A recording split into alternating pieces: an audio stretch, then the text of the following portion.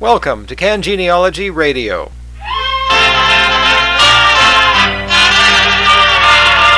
Get out those old records, those old phonographs. I'm Dave Obey. Here is the latest about Canadian genealogy for the week of October 22nd, 2006. The big news is on the website of Library and Archives Canada. The LAC has posted a couple of new databases that will make life much easier for genealogists across the country. One of them includes images of passenger lists from 1865 through 1922. Until now, these lists have only been available on microfilm and could only be found in the larger libraries across the land. Now anybody with an internet connection can access these images at any time of the day in the comfort of their own homes. The passenger list is a list of immigrants arriving at an official port of entry on a particular ship on a given date. Each manifest usually includes the name of the ship, the port and date of departure, the port and date of arrival in Canada, and the name, age, sex, profession or occupation, nationality, and destination of each passenger aboard. Library and Archives Canada has included an index to the images, but please note it includes the name of the ship, not the name of the passenger. So you might still need to do a bit of searching to find your person. At least, though, you can do it according to your own schedule and without leaving your home. And remember that the Nanaimo Family History Society in British Columbia has indexed Quebec arrivals from 1908 through 1910. More than 250,000 names are included. A link to that index is at cangenealogy.com/radio.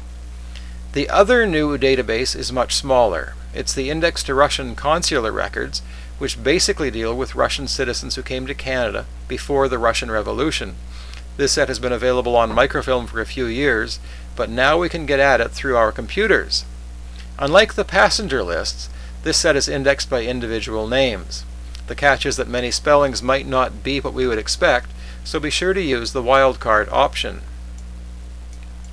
In the days ahead, watch for Ancestry.ca to release an index to the 1851 Census of Canada. The images for this census have been on the Library and Archives Canada website for a few months, and Ancestry will make them much more accessible to all. The censuses taken in British North America in 1851 and 1852 captured the region at a critical point in its history. These returns have been open to researchers for several decades, and a comprehensive index is long overdue. The Ancestry Index will be an important tool for Canadian researchers. To use it most effectively, it would pay to know what the census offers and what it doesn't offer. The enumerators found that Ontario, Quebec, New Brunswick, and Nova Scotia had a total population of more than 2.3 million people. The new index includes hundreds of thousands of Canadians who haven't appeared in any other index. It will make it possible to track down many ancestors who have been hidden until now. Be warned, though, that the census was anything but consistent. Enumerators worked in Nova Scotia and New Brunswick in 1851 and in Quebec and Ontario the following year. There were 3 different census forms, one for Nova Scotia, another for New Brunswick, and a third for Quebec and Ontario. The census included everyone in the household, except in Nova Scotia, where it listed heads of household only. The list of questions generally included name, occupation, place of birth, religion, and whether the person was part of a family. It also asked for age, but note again that in Ontario and Quebec, the 1851 census was actually taken in early 1852, and the question was for age next birthday. And note as well that unfortunately Toronto is not included. The returns for Toronto have been lost from that census.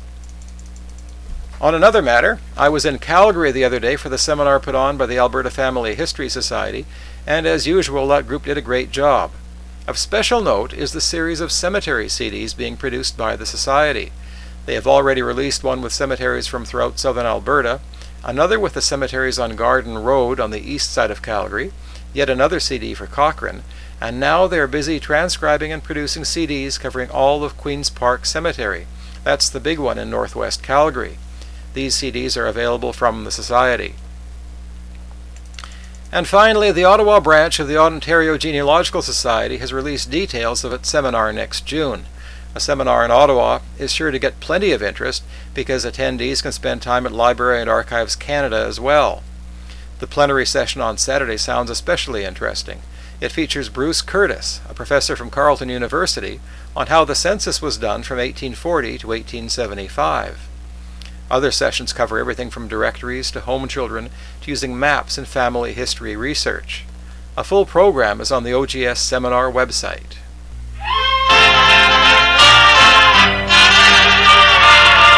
Get out those old records, those old phonographs. Can Genealogy Radio is produced by me, Dave Obey, and sponsored by Interlink Bookshop and Genealogical Services. Links to all of the sites mentioned will be found at cangenealogy.com/radio. Thanks for listening.